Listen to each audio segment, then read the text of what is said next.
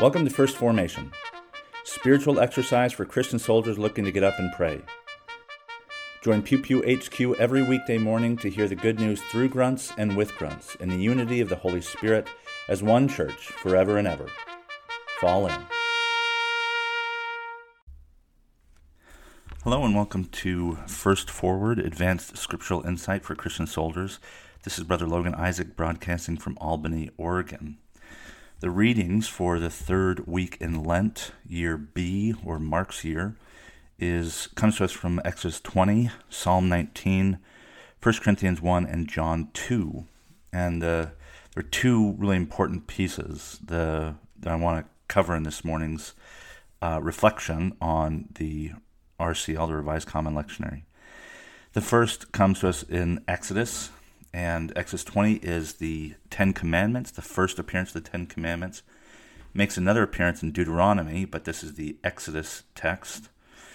And one of the shortest lines in Scripture, and one of the most debated, I think that's fair to say, in terms of military service, is Exodus 20, verse 13, you shall not murder. And I don't remember who I heard it from. I believe it was my Old Testament teacher and Hebrew scholar, Ellen Davis, before she was the dean at Duke when I was an employee there. I took Anethea Portier-Young's, but I think I heard it from Ellen Davis.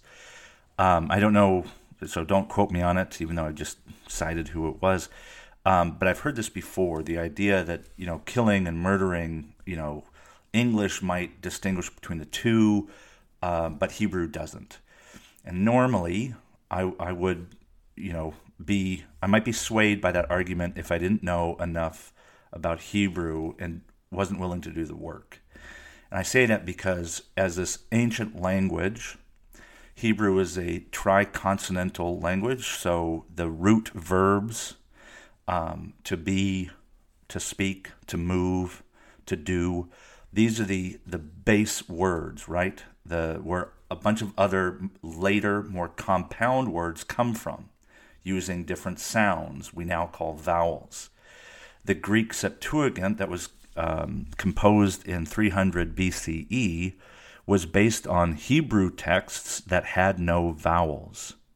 And so if someone were to say to me that this word that we interpret as murder, thou shalt not murder, that also includes accidental killing or maybe quote-unquote justified killing. I use scare quotes because you can't justify killing. There might be a reason you do it that doesn't justify it. That's 3-year-old logic, right?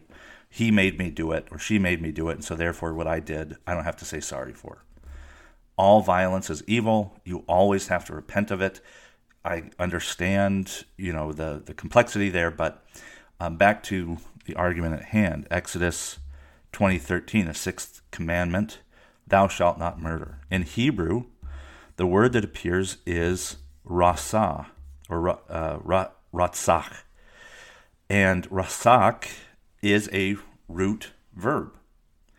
But, and it's a big but, ratzach is the first time, Exodus 20:13 is the first time that ratzach occurs. You shall not ratzach. It does not describe what Moses did to the Egyptian taskmaster. It does not describe what Cain did to Abel. So there is a different word, and it's either equally primitive or I don't know.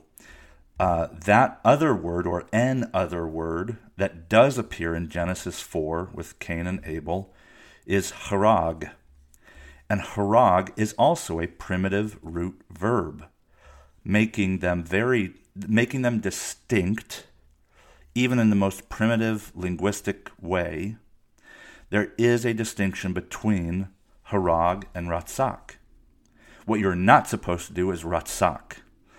And depending who you listen to or hear from, ratzach appears to imply intent, to put to death, to kill, especially to murder. This is Hebrew Strong's 7523, ratzach, 7523 in the Hebrew Strong's Concordance. It does have this additional component of knowledge. It also can be attached to or made a personal word to mean someone who does this thing, like the Ratzaker, the murderer, the killer. But harag does not have that same implication of knowledge or intent. It is merely the effect of death, right? To kill. You've killed someone, whether you did that in an accident because you were drunk or not, is different from knowing and going about. So there is a distinction in Hebrew in the Ten Commandments between murdering, to end someone's life knowingly, and killing, to include accidental manslaughter. And that's very clear. Harag, which does appear in Genesis 4, that is Hebrew Strong's 2026. And Ratzak, again, is 7523. Two very different words. They don't share, I think they share one letter, but it's a very popular letter, he. But everything else is different. They are two different verbs, two different primitive root verbs, and they are not the same. There is a difference between killing and murdering in the Hebrew language. The other thing I wanted to point out, if you are preaching to soldiers and veterans, or if you are a soldier and veteran and you want to kind of keep your preacher or pastor in check by asking them to take into account the validity of your service and how it intersects with our faith. When Jesus is going through the temple in John 2, he gets really upset. Get these things out of here. Stop making my Father's house a marketplace. Zeal for your house will consume me, all that stuff.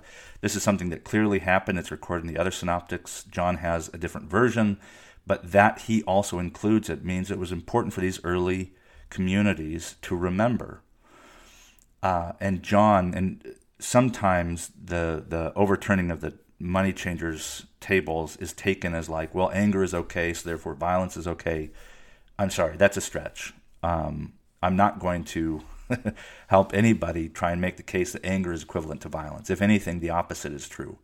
That anger is a human emotion that we have to express. We have to figure out how to process healthfully.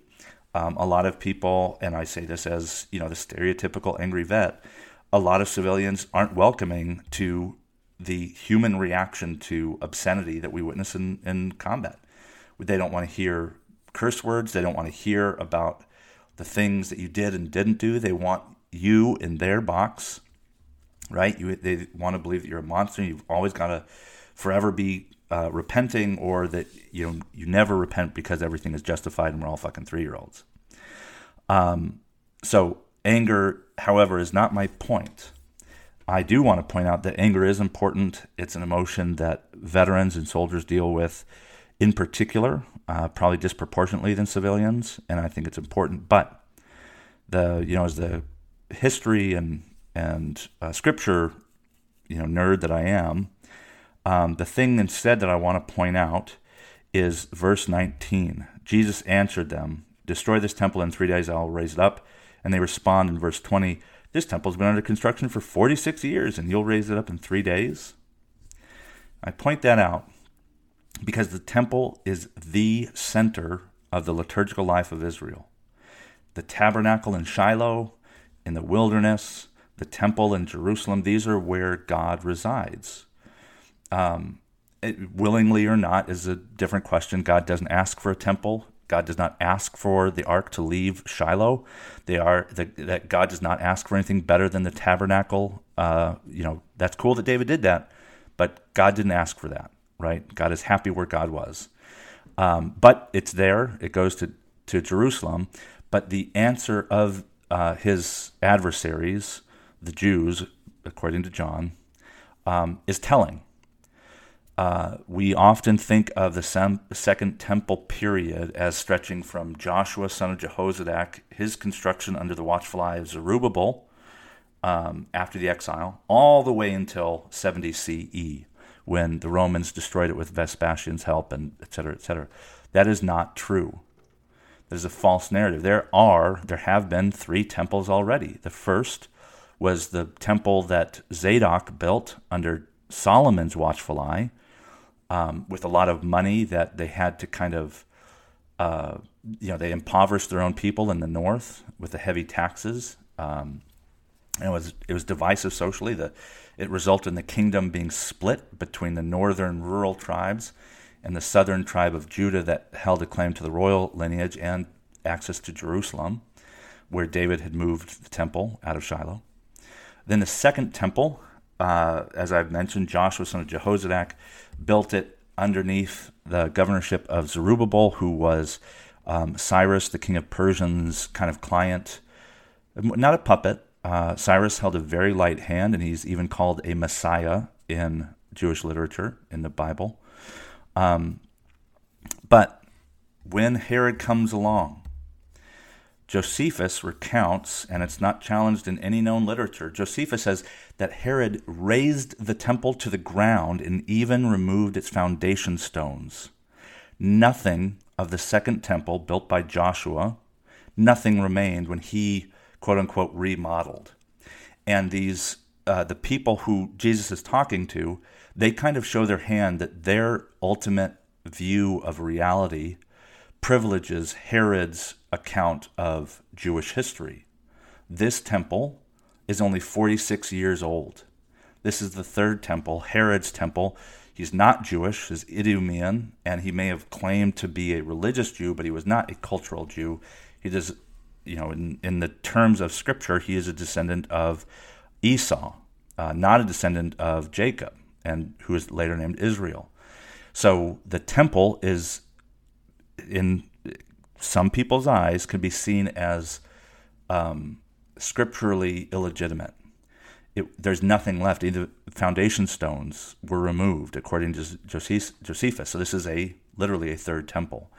And so how we view our own story is something that this passage brings out. How do we view soldiers in Scripture? How do we view and how do we understand our inheritance of a story that isn't ours, and we claim has primacy over our lives, but we continue to think and act and speak in ways that privilege, kind of the dominant culture of the day.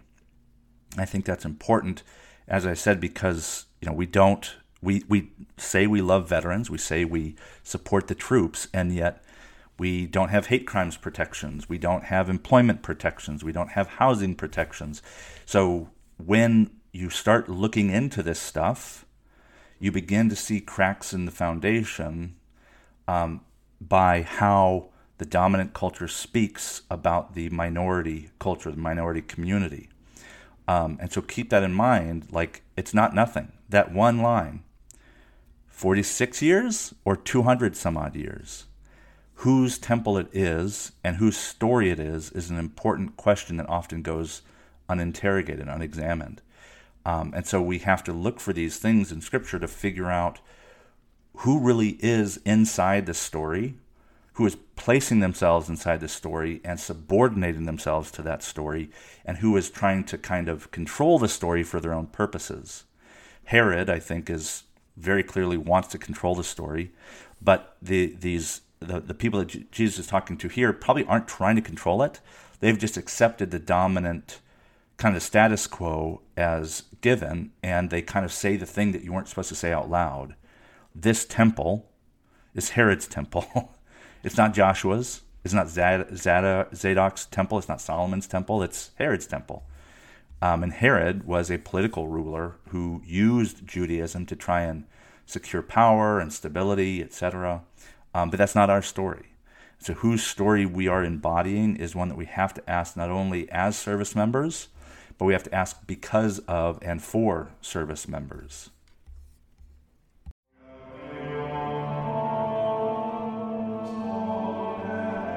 Thank you for falling in to First Formation, where Pew Pew HQ shares morning prayers for the humble, hardy folk caught in the crosshairs of God and country. If you like what you've heard, you can participate in one of the three following ways. First, you can support the podcast by clicking the link in the show notes. Or, if you serve military families, subscribe to First Forward, a paid subscription feed providing commentary on Sunday lectionary texts a week in advance. Use it for sermon prep or just because you support the troops. Second, you can become a co-host by recording a lectionary reading for a future episode. Instruction will be provided, and you don't have to be a grunt to collaborate with Pew Pew HQ in this or any way. Finally, you can also record and send prayer requests of a minute or less. Prayers can be included in an episode, read anonymously if you wish, or kept private for me to pray for off of air. So there you have it, 3 ways to participate in First Formation. I hope you'll continue to listen, even if I haven't convinced you to fall in. This has been Brother Logan Isaac, always faithful, always family. Semper Familia.